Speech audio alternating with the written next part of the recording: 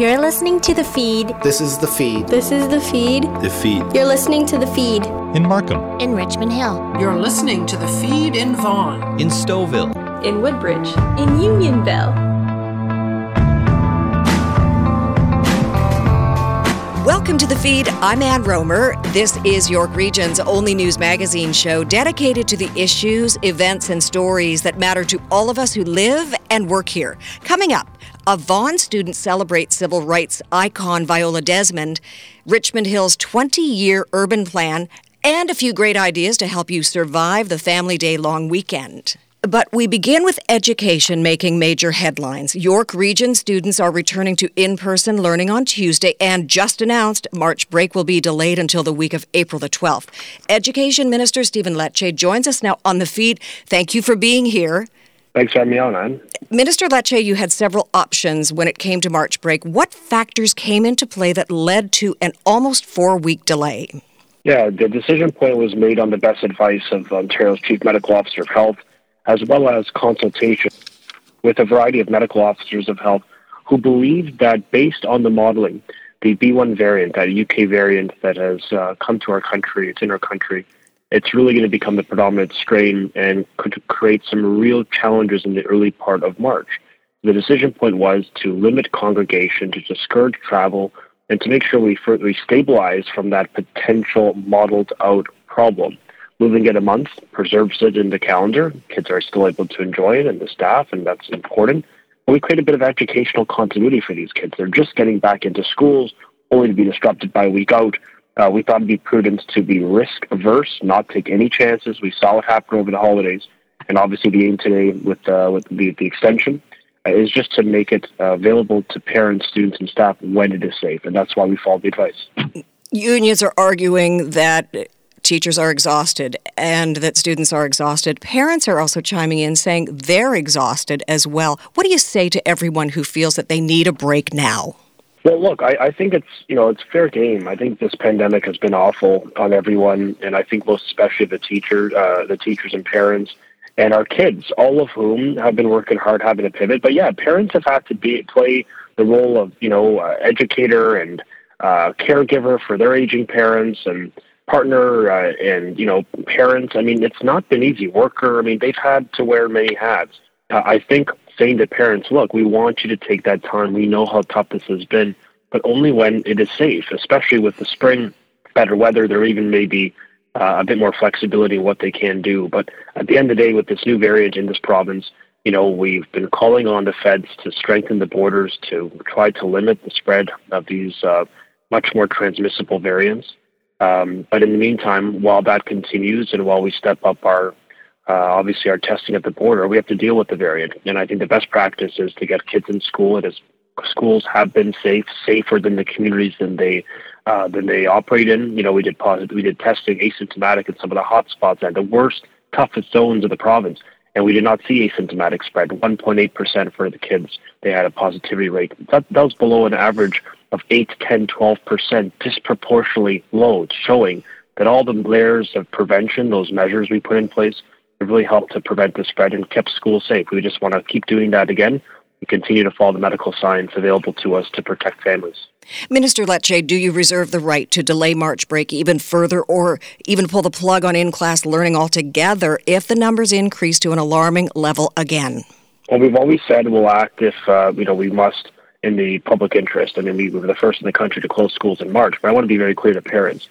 The reason why we waited this long to reopen schools once community transmission numbers came down from 34, 38, 3900s, as you recall some weeks ago, to the current numbers of roughly or in and around 1,000, is because we wanted to make sure that the rates were low enough to make sure we don't put our schools in jeopardy. Now that rates have come down, positivity rates of young people have come down, we believe we can get kids back and keep them in school safely. It's why, in a few short days, all students here in York and Toronto and Peel will also be in school on Tuesday. That's critical to their mental health and development. And we're doing that because it is safe, because we've taken the cautious approach to letting those numbers come down, introduce a stay-at-home order that quite obviously worked. And that's because of the hard work of the people of Ontario and families right across the region. So my aim is to keep schools open. It's why we took a cautious reopening in the first place, so we can get them in, keep them in, create some consistency for the kids, for the parents, and really the mental health stimulus that I think every child needs after this very tough year we've had with the pandemic. So what will be different for York Region students this time around? How do you keep them safe? It's a congregate setting, and we have problems with outbreaks in congregate settings. How do you keep them safe? And what do you say to parents, teachers, support staff, and the students themselves if they're anxious about returning to class? Well, first off, I think it is exciting that kids are getting back. It's vital for their mental health and development, and I'm a real champion of that cause. So we're really looking forward to that. I think what's different in this environment, if we stepped up our access to asymptomatic testing, I actually spoke just days ago with Dr. Kurji, York Region's Medical Officer of Health, personally, multiple times in the past weeks to ensure that testing capacity, asymptomatic testing, is available and accessible in our communities. And that is a commitment we have to make sure it's deployed wherever it's needed, up to 50,000 tests a week. That's really going to help us survey the communities, make sure we have surveillance testing. Again, we just make sure the schools are safe. If, someone comes in with a symptom or a case, we can really provide easy, voluntary, non-invasive testing, voluntary testing for families right in the school. The difference is we're adding masking requirements, really mandating them, especially outdoors where kids are playing on the playground, but they're not keeping their distance. We've instituted increased funding for cleaning of schools, improvement of air ventilation. We're hiring 400 more custodians on top of the 1,300 that exist in this province. And I think the other element is a higher quality mask, a 3-ply mask for our youngest kids, grade 1 to 12, which is going to be, I think, very important to protecting kids. That's what the new emerging evidence has said. A better quality mask really helps with the strains. And we're enhancing the screening before the kids come in, before the staff come in, making sure they've done their screening at home. But now it's an active screening process, especially for our staff and our high school kids. So we're doing a lot. Step it up. We just announced another $380 million for more staffing and air ventilation improvements. So we really are taking it seriously. We want families to know we're doing everything possible to protect their child. And this plan to reopen our schools, this cautiously, has been fully supported by the Chief Medical Officer of Health, which I think is really important for families to know that the best medical evidence, the best scientific leaders have said, yes, now is the time, get them back, it is safe, with a program in place that's going to keep them safe and keep our schools open. We're still in lockdown, stay-at-home orders still in place here in York Region. Does it fly in the face of common sense, I guess, to think about sending kids out of their home and back into the classroom when we're under stay-at-home orders? Not at all. I mean, the position of sick kids is that schools need to be the last to close and first to reopen. I really believe for schools are essential to the life of a child, and there needs to be provision to allow them to be learning every day. That is, I think, an essential element of our society, and we can do that while still introducing, as we have, very tough protocols in place to limit transmission, limit mobility, and the spread of this disease, especially with these new variants that are now in the country. So I think it's actually quite complementary. Our kids should come first. They need to be in school in a safe environment, which we can do. And to be fair, in many regions of Ontario land, schools have been open. While during the stay-at-home order, they have been safe. And I think really the future of our schools, how we keep kids in school, how we keep our schools open and safe, it comes down to all of us, our collective duty to continue to follow the rules. I know so many folks in the region are really sacrificing and they're doing their part, and I'm grateful. But the risk, if we let up our guard, is really, I think, potential threats to the safety of schools, because the risk of our schools is reflected from the risk in our community. Over 90% of the cases in schools came from the community, according to the Chief Medical Officer of Health, demonstrating that the challenge of the community will pose a risk to our schools. So let's make sure that we keep our numbers down, follow the rules, continue to distance and wear masking, and follow the stay-at-home order, because by doing so, we protect our seniors in our congregate care setting, as you said, our long-term care. I've got my own grandmother in one in York Region, and in front of the kids, who I think they really need to come first in this pandemic. And I think by reopening schools safely, but keeping many restrictions in place, it demonstrates what matters most to Ontario, and that's the children, the future of Ontario. And they absolutely are our future.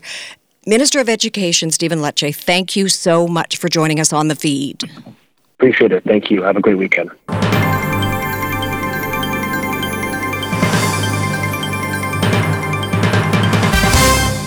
I'm Tina Cortese. Ontario's education unions say that postponing March break is not in the best interest of teachers, students, and their families.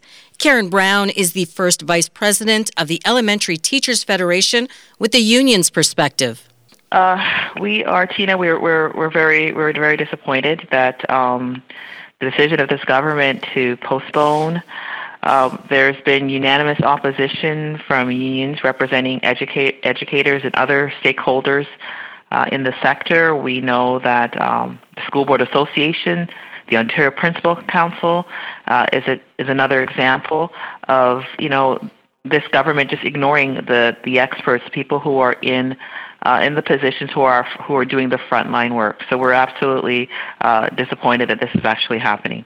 Were the unions consulted? I wouldn't call it a consultation. We were informed. There were some conversations, but basically the decision was really already made.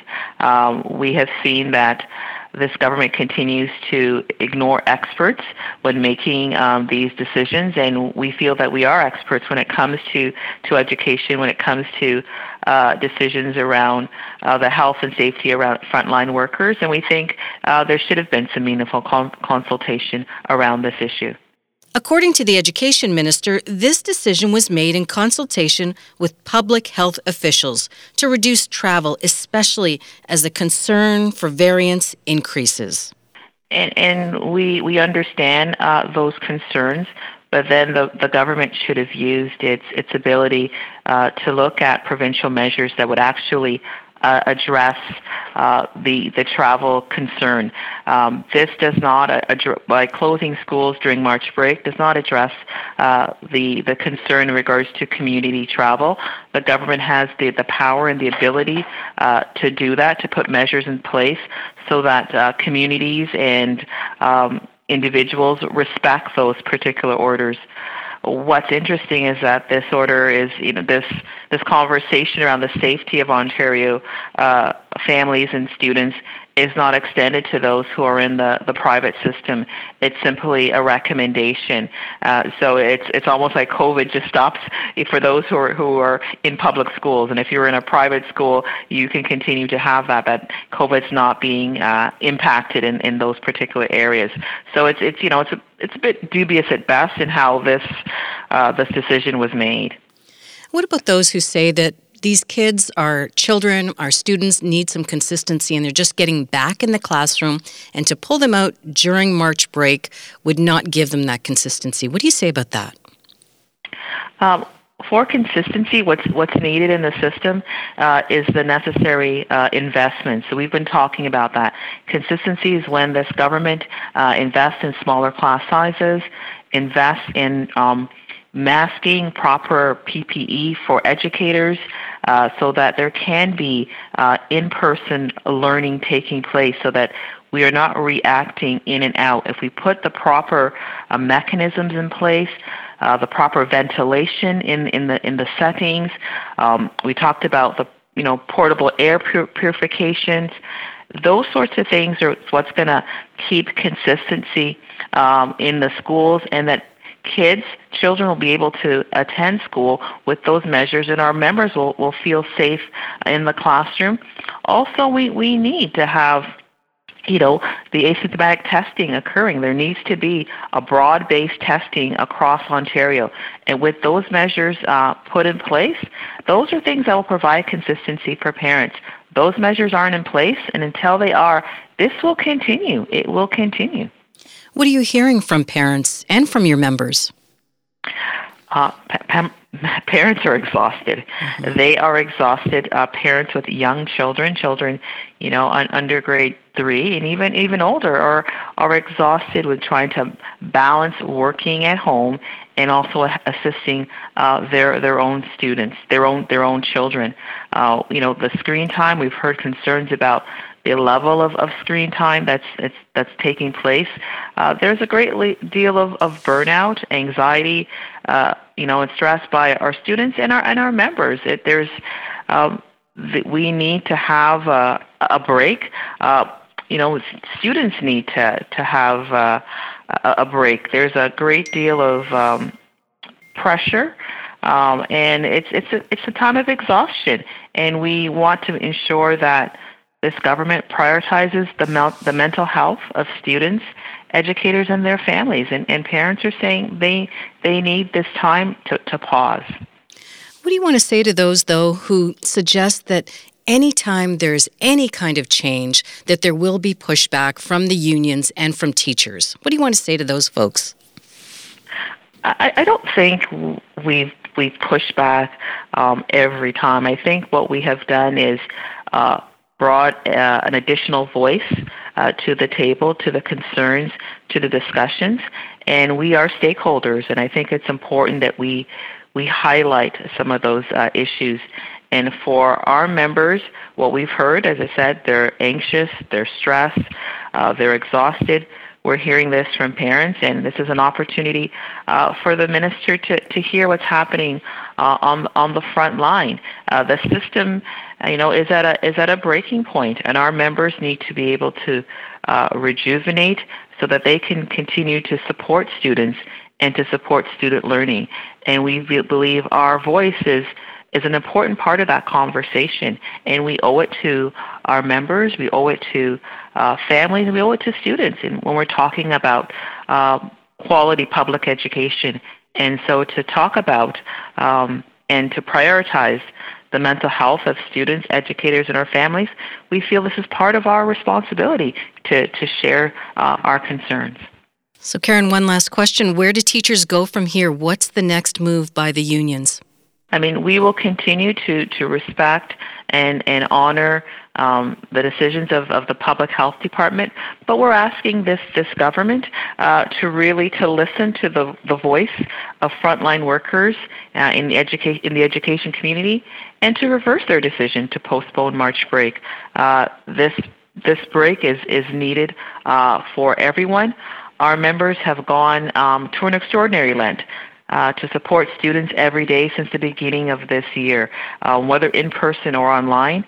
And those efforts need to be applauded and not diminished. They need the opportunity to rejuvenate so that they can be the best for our students.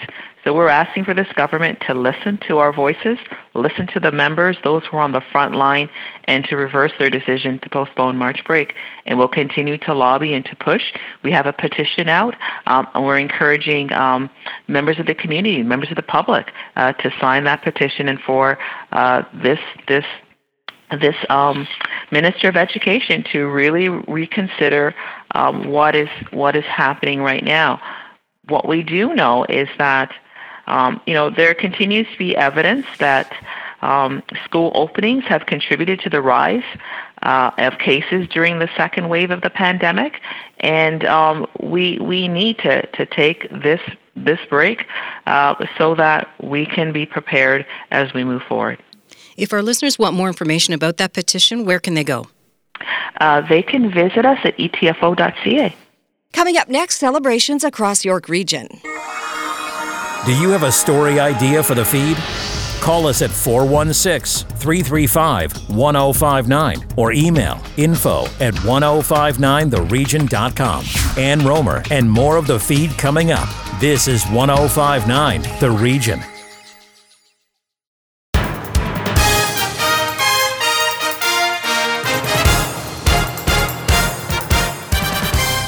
Welcome back to the feed. I'm Ann Rohmer. Our next few stories celebrate families and Black history. Afua Baah with how a Vaughan student is honoring Viola Desmond. Fighting to right a wrong. What started as a local student school project turned into the province of Nova Scotia basically overturning a fine issued against a civil rights icon. Remarkable story. So joining me today to talk about this is Varishini Diochan. Thank you so much for your time today. It's a pleasure being here. Thank you. Awesome. Okay. First off, you are a local high school student, right?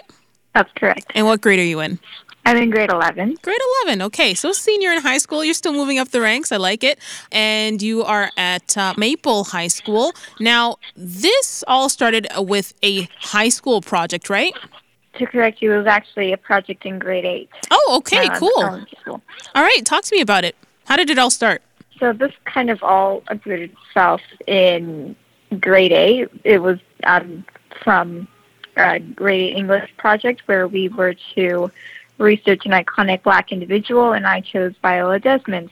After some preliminary research, I saw that she paid a fine of $26 for a crime that she did not commit, and she was also pardoned in April of 2010. So once again, it is to my belief that one should not pay a fine for a crime they did not commit, and in and of itself, the fact that they posthumously pardoned her is testament to the statement that she did not commit the crime she was falsely convicted of 7 decades ago. So that's why I took on this project. Wow. Okay. And you were only in grade 8 at this time. So, you're researching this. What prompted you to say you want to take this on and try to correct this? Well, I don't ascribe any of the credit of the success of this project to myself. I think that Viola Desmond was a civil rights icon who left an indelible mark on Canadian Black history, and I'm just a very small part of righting a wrong of the past. So I thought, well, I thought it as my moral obligation in a way, because I did see something that could possibly be done in a more sincere, symbolic manner, and I decided to take that project on. You're being quite humble with this, but I appreciate it. Especially, I get where you're coming from with this. Some, may start the project and decide, this is wrong, but may not take the steps that you took. So at what point did you make the decision for yourself to say, you know what, you want to write a letter to the Premier of Nova Scotia? Yeah, so it wasn't a prompt decision. I ruminated on it for a couple of days, but then I decided to write the letter because, as you said, I really don't believe in seeing something that is wrong and then just going back and doing what I had to do, like eating my dinner, for example. I think that it deserves a conversation, and I wanted to evoke that conversation. So that is why I wrote the letter, but it was certainly not something that I did promptly after I found this out. I thought about it for a couple of days, I'd say. Did you think you were going to get a response back, and how long did it take before you got a response? Since I'm in Ontario and I mailed the letter to Nova Scotia, it took about 2 weeks for me to receive a response, which is prompt in my opinion. I did receive a call from the Premier of Nova Scotia, the Honourable Stephen Lecce, and he was addressing my letter and asked to have a conversation with me, which obviously I agreed to. And during that conversation, we spoke about, my motivation and how exactly I got this idea, along with the logistics of everything. But I think that to answer your question of did I think I would get a response back, yeah, I did. What were your thoughts when you heard the news that they were, 1, overturning the fine, and then 2, adding on to the fine so that they could change it into a scholarship for a local university? I was honestly thrilled, and I am very optimistic for the future, honestly, because I don't know if you're aware of the story behind the actual $1,000 number, but in today's currency, or in today's dollar value, $26 back then would convert to about $360-something today, and they basically rounded that up to $1,000, which is being made as a one-time scholarship donation to the University of Cape Breton, and I obviously thought that is absolutely amazing. And I think that is yet another way that we can add testament to the fact that we want to foment a propitious road for the future generations and create a society that is equal and just for all. And I think that this extra step that the government of Nova Scotia is taking is amazingly gracious in trying to do this. Wonderfully said. And all change always begins with one step. What have you learned from that particular project and about this entire experience? I think that when I was in grade 8, what I've learned from this entire project was that you're never too small to make a difference. And I was 13 back then when I wrote that letter, and I'm amazed by the turnout that it's had. And I'm very thankful and appreciative of the government of Nova Scotia for taking these steps. So I think that the true lesson that I've really learned is that activism is key, and I definitely want to take on more of a advocative role or something like that in the future. I can kind of hear that in your voice. And I mean, that's really so great to hear that you kind of want to take that path for yourself. Just to clarify, I know that you started the project in grade 8. How long in terms of the sort of time span from the time that you started the project to the premier to seeing them place this 1,000 scholarship at the local university? How long did that all take? Yes, I wrote the letter in grade 8, and we were working out the logistics for the bulk of the 3-year gap, and the fine and scholarship was paid last Wednesday. Ah, okay. So there we go. That's where that whole full circle moment comes in. Finally, simple question. Any advice that you have to others, whether younger or older? I think that finding a cause that you're truly passionate about, that you're not just doing for the media representation, is imperative if you want to take on a role of advocacy within your community or on the international stage. And I think that finding something that you're truly passionate about is really key, and that should be the foundational basis of all of your work should you choose to take on a role of leadership within your community. Wonderfully said once again. Wise beyond your years. I wish you all the best. Varishini Diochan, local high school student right out here at Maple High School. Thank you for, I guess, championing this cause as young as you did, and keep up the work that you're doing and continue to be passionate about it. Thanks so much. Thank you so much.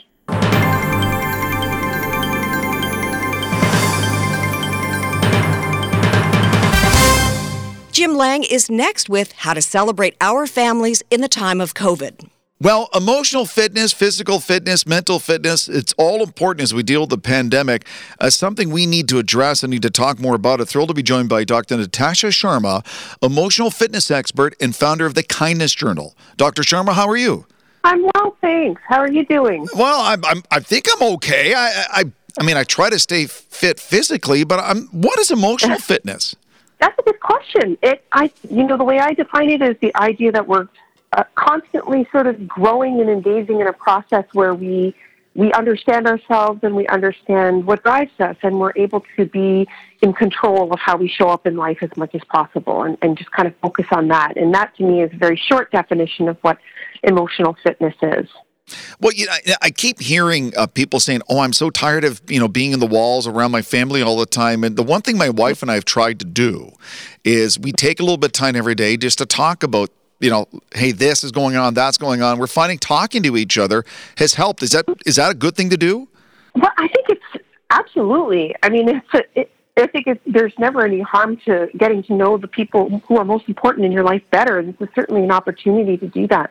I think it's not so much that I hear a lot of this past year, that we're getting sick of, are we getting sick of the people in our homes and how normal, quote unquote, is that? I don't think it's so much that we're getting tired of our loved ones, and if we're living with people and the ones that we can see. I think it's a little bit more that we are deprived, our senses are so deprived of the whole range of other things that they used to engage in, like the sounds, the sights, just simple things like listening to cutlery on the plate in the restaurant, or just listening to traffic or airplanes in the sky. It's just a very much quieter world, which makes it seem as though all we can see and do is and focus on is what's in front of us. Does that make sense? And I think that sort of makes us feel as though we can become tired or fatigued with it, but I think it's a little bit more a combination of both. Well, it makes perfect sense. I mean, for myself, it's been over a year. My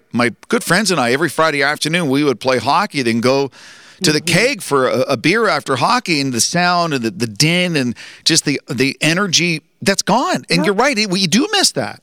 Yes. It's a huge part of our wellness. I mean, it doesn't constitute sort of overall contentness and happiness, but I categorize it as sensations. And sensations, they involve the 5 senses, right? And our 5 senses are getting much, much less playtime right now.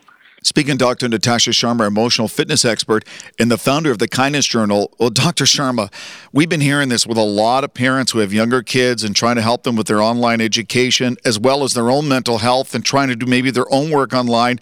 It is rough. Mm-hmm. How do families get through these unusual times? think you have to just take it one day at a time. Assess your individual situation. Not everyone's situation is the same. Definitely don't compare yourself to how other people are doing it. I mean, man, like my family has a different situation from all the other families that we know. And just remember that whatever your situation is, if it's a good one, be grateful for it. If you have one where it's more challenging, deal with the problems as best as you can. And, you know, your home does not have to look, and the setup, it does not have to look like everyone else's. You know, maybe you've got one child who's actively in school. Maybe you've got one who's out, like mine. My 4-year-old, we just decided to pull them out until they start next week. It's better for us. So, you know, that's my tip. Just look at your individual situation, be kind, take care of yourself first, parents, because the kids need that before anything else, even before school.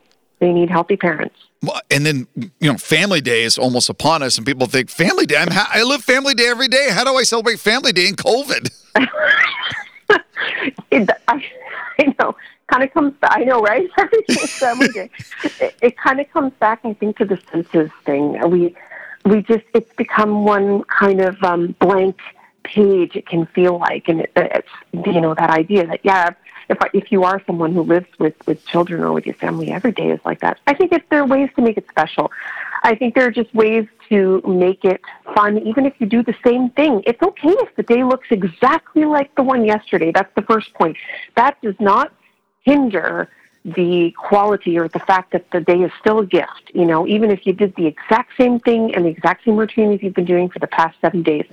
But if you feel like you have the time and energy and the desire to try and mix it up and do something, try something, you know, I know we have a limited range, but try something that you haven't done. Maybe you go outside and skate on one of the many public rinks. Or I have a friend of mine who I just read this yesterday. She ordered a nice fancy meal for her and her husband, and they recruited their 2 kids to act as servers, and they're going to set up a restaurant in their home. They're even putting the sound effects on YouTube of the restaurant. I think that's fantastic. Oh. Wow, what a fantastic idea. Why did I think of that? I have to copy that. Man, that's awesome. And I'm glad you brought that up, Doctor, because my wife she's very talented and handy, and she's instituted and taken care of some interesting home improvement projects in her house. And I'm like, oh, okay. Once she was done, that looks great. And I've tried to do a few things. I'm trying to, I guess, brush up and get more eloquent and more fluent in my French language skills, because I think I have time. Well, I mean, I know I do some workout every day, but then I have these other hours. Why don't I do a little bit of this and that? So, because otherwise you'd say, I don't have time for this. Now I do. Yeah, there are people who have time. I mean, it's sort of loosely categorized 3 or 4 or 5 sets of people, like some people who are living with kids, couples without kids who are getting to know one another and maybe arguing more, but also maybe making love more, who knows. And then, you know, you have people who are living on their own who might potentially be mentally struggling the most. But yeah, regardless of where you're at, it's an opportunity at least somewhere to try something new. If nothing else, figuring out how you're managing this is part of your growth. I mean, it doesn't feel fun for any of us, no matter how we're experiencing it, but there are several upsides for most of us. I find every afternoon I take my dog for a walk about 3:30, and he's older. It's not a long walk, but that little bit of fresh air and walking Hershey, I find it makes a big difference. Is that the kind of thing you're talking about? Yeah, I mean, it's something. I think there are people who have adopted habits that they previously didn't have, and we're going to see how people's lives have changed for the long term once we get a longer picture of this down the road. But, you know, I think there will be some people who stay the same or maybe digress. But I think many people, I'm very hopeful and very optimistic that many people will have adopted some really great new habits coming out of this, including moving more, exercising more, things that have just become a habit now. You don't even have to think of them. Your day's not even complete without these positive habits because you had nothing else to do but those for so long. Well, Dr. Sharma, you've helped so many people in Canada and North America with your advice and the Kindness Journal. What do you do to help yourself? It's a good question, too. I do a lot of the same. You know, I take quiet time for myself. That's a huge thing that I realized I didn't have time for before this pandemic. I have 2 small kids, 4 and 7, and we had busy lives, relatively busy lives even before this, but But we've always been good with balance, never overburdening ourselves as parents. But what I realized I wasn't doing the best on is making very quiet time where I wasn't doing anything at all. So I take care of myself by just letting myself go back up inside my head, which I used to do as a single person much more often. Where you just listen to your own thoughts and you just face what you don't have always time to think about. So I do that, and I take many, many long walks as well. I just love walking. Now, when the kids are in bed, my wife and I discovered a show on Netflix. It's been out for a couple of years, but we are absolutely in love with Outlander. Jamie and Claire, it's awesome. Oh, yeah. I'm not familiar, but I've heard of the show. I haven't watched it. Not for the kids, but you and your husband would like it. Dr. Natasha Sharma, emotional fitness expert, founder of the Kindness Journal. Dr. Sharma, thank you so much for your insight and information and helping us get through this. You're making a big difference, and it's greatly appreciated. Oh, you're so welcome. Thank you so much for having me on today. Take care. You too. Bye-bye.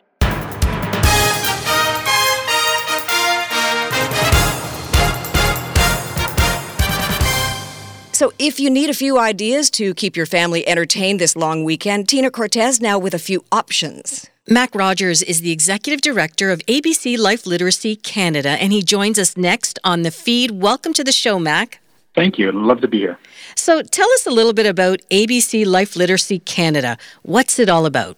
Absolutely. So ABC has been around for about 30 years. We're a national charity. What we do is we really try to focus on getting people engaged in learning activities. So we get people to start learning, and it doesn't matter if it's financial literacy or health literacy or what we're going to talk to today about, family literacy. So wait a second. You talked about financial literacy as well. When does that start?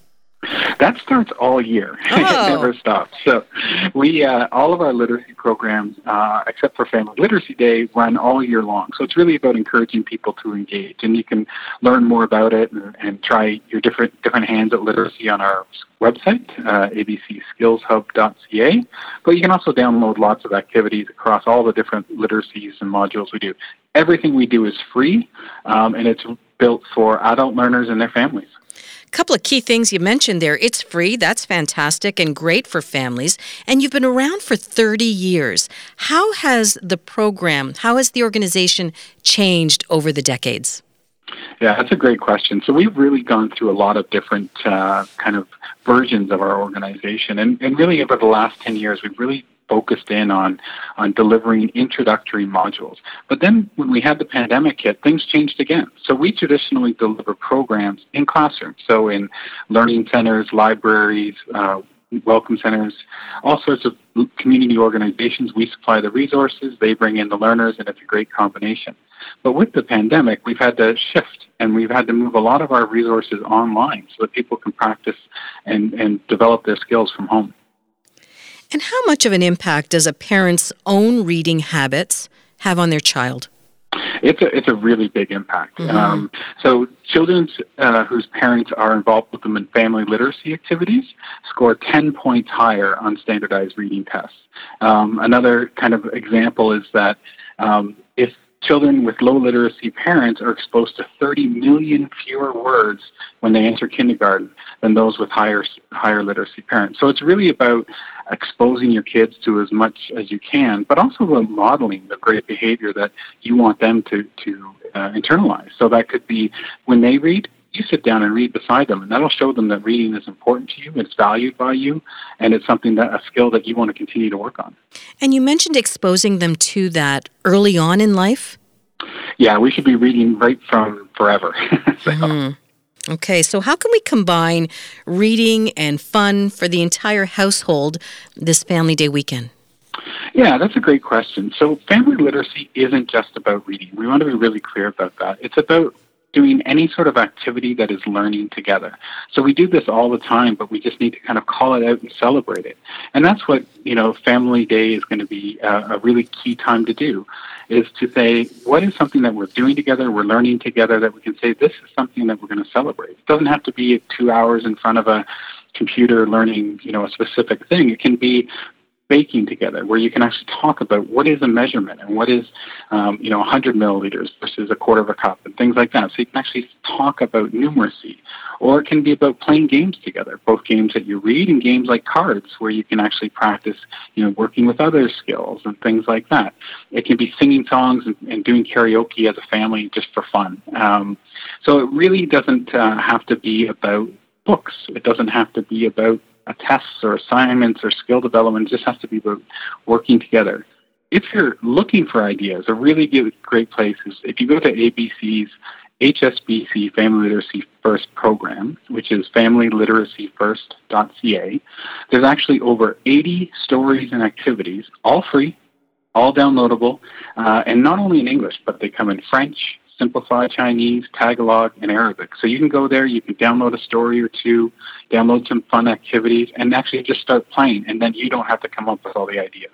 That's excellent. And what about some ideas to get us out of the house this weekend? Yeah, so while we always want to encourage people to maintain the social distancing that's important in their communities, we also want to make sure that they're actually getting some fresh air. So there are games and activities we can do safely outside of our house.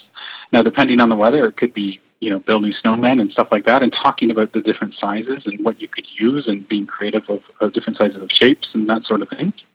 It can also be a neighborhood treasure hunt, where you walk around and you're trying to find, items that begin with a certain letter, or just trying to identify different pathways, or working on your rationale about, navigating the streets around you safely. So it's about all these different options that you can get outside of the house. And you can turn something like tobogganing into a fun learning activity when you just talk about gravity for a few minutes and have some fun experiments with gravity. And that can include pushing someone down a hill.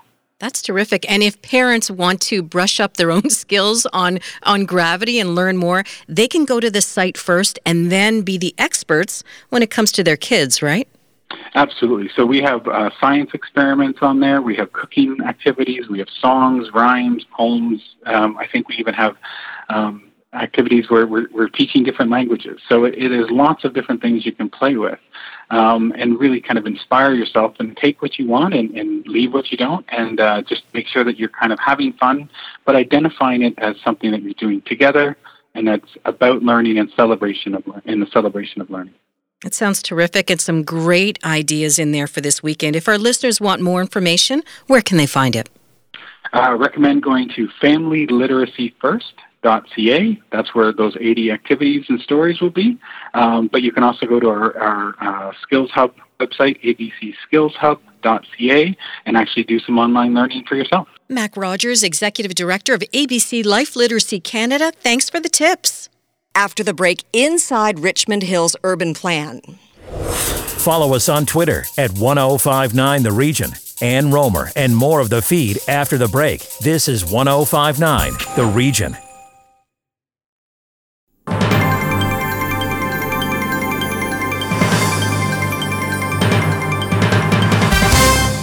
Over the past 6 years, David Dixon has led planning and urban design initiatives to launch $15 billion of investment in traditional downtowns, new mixed-use districts, new downtowns and walkable centers for suburbs, and urban innovation districts. Right now, this world-renowned and award-winning urban planner has his sights set squarely on Richmond Hill. It's called City Plan 2041, with the goal of establishing Richmond Hill as one of the GTA's most prominent and successful communities. David Dixon joins us now on the feed. Thanks for taking the time. How are you? I'm fine, and thank you for the invitation. I look forward to your questions. You are a very busy man, so let's first talk about how this relationship with Richmond Hill came about. I got a wonderful email from one of the city's really terrific planners inviting me to a conversation. We had a terrific conversation, and I think we're very excited about working together. How do you go about creating a vision for a place like Richmond Hill? Do you have boots on the ground? Do you look at photographs? Do you go into its history? How do you put it all together, or start to put it together, David? Well, that is a great question, and I first of all want to emphasize that creating this vision is a team effort. It is the city's terrific planners. I'm hopefully contributing. There are a lot of folks in Richmond Hill who have been participating and many more who will at the open house. And everybody's mind together comes up with this vision. My particular contribution to this is to look at what is likely to change over the next 20 years between now and 2041 in terms of our demographics, our economy, how the technology of how we move around, and what kinds of opportunities for Richmond Hill do these changes present. 20 years is a long time, and in some cases, it's a very short amount of time. Why 20 years? Well, I will speak from my perspective. Right now, we know a lot. There's a lot we don't know about the next 20 years, of course, but we do know a lot about, and I'll start with, for example, our demographics.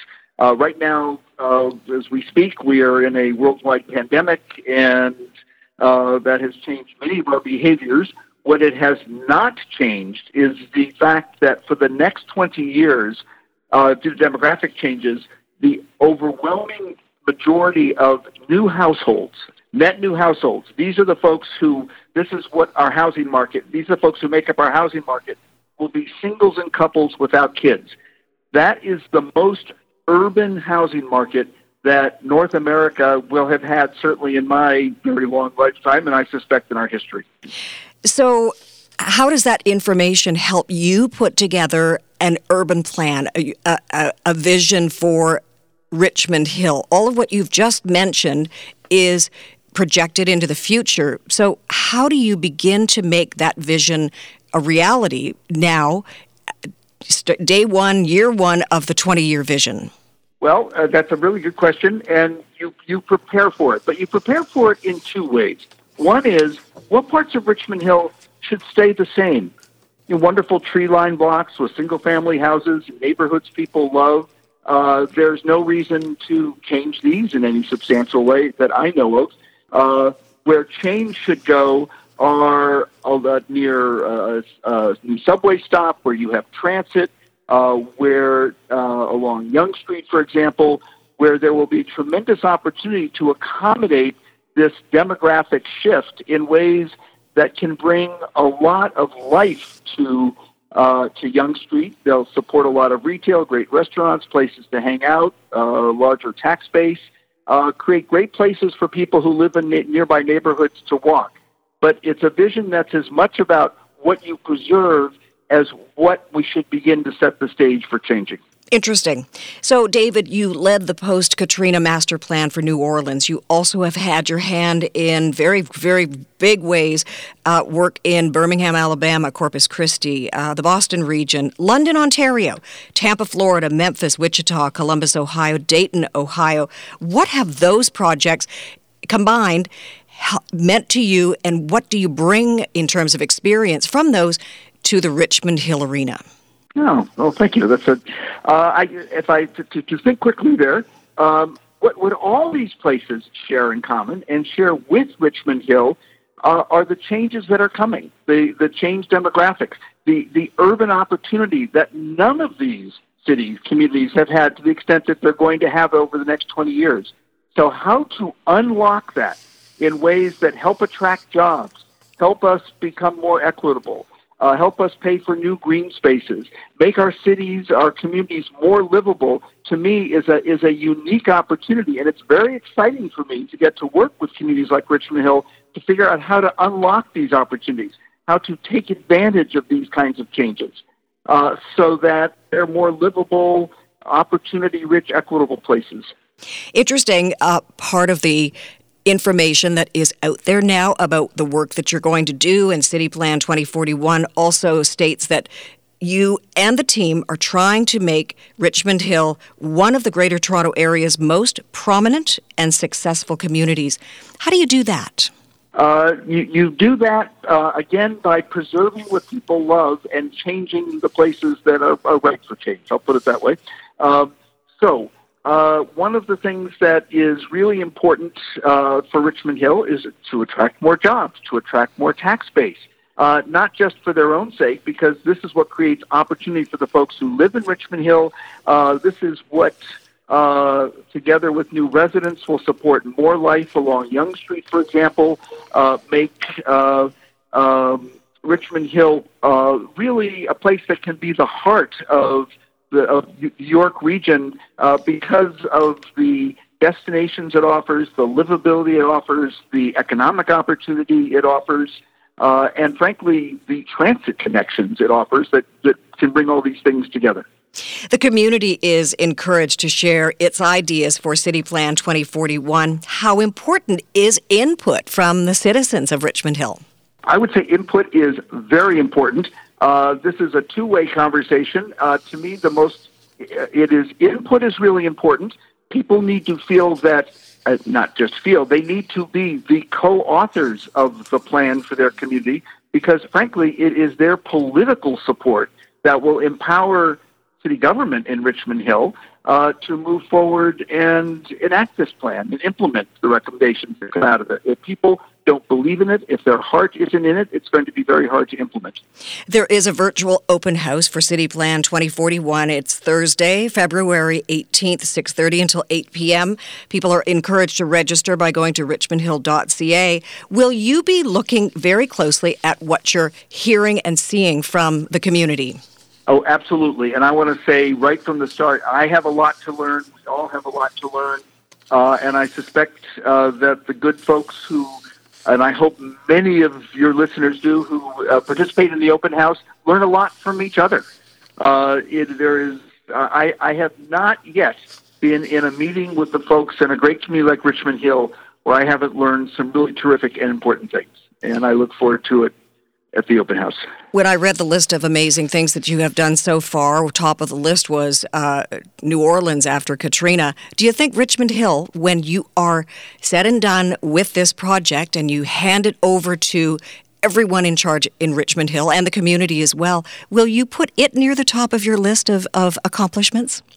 I certainly hope so. And again, I want to emphasize, I'm part of a team. And frankly, no one brain can get this right. It is the collection of brains engaged who will make this a great plan and something that I and everyone can be proud of. But to me, and the reason that this is, in a personal, almost selfish way, so exciting, is that Richmond Hill is posed for 2 decades of really tremendous opportunity that extend across the community. And being able to help unlock that opportunity to take advantage of the changes that are happening, not just to our demographics, but also our economy. It's more and more focused on knowledge workers, on places, and these are folks who want to live and work in places that are walkable and mixed use and lively. We'll be entering the era of autonomous mobility over the next 20 years, and a place that's ready to take advantage of that will be a place that can really unlock a tremendous amount of opportunity for the folks who live there today to be a more livable, walkable, community-rich place. And the chance to participate with folks and in unlocking access to this opportunity is really exciting. And Richmond Hill, a place to call home. I want to thank you so much, David Dixon, world-renowned and award-winning urban planner, for joining us on The Feed. Very interesting. Well, thank you very much, and I certainly appreciate the opportunity. So if you missed any part of our show, please go to 1059theregion.com or follow us on Twitter at 1059theregion. I'm Ann Rohmer. Thank you for listening.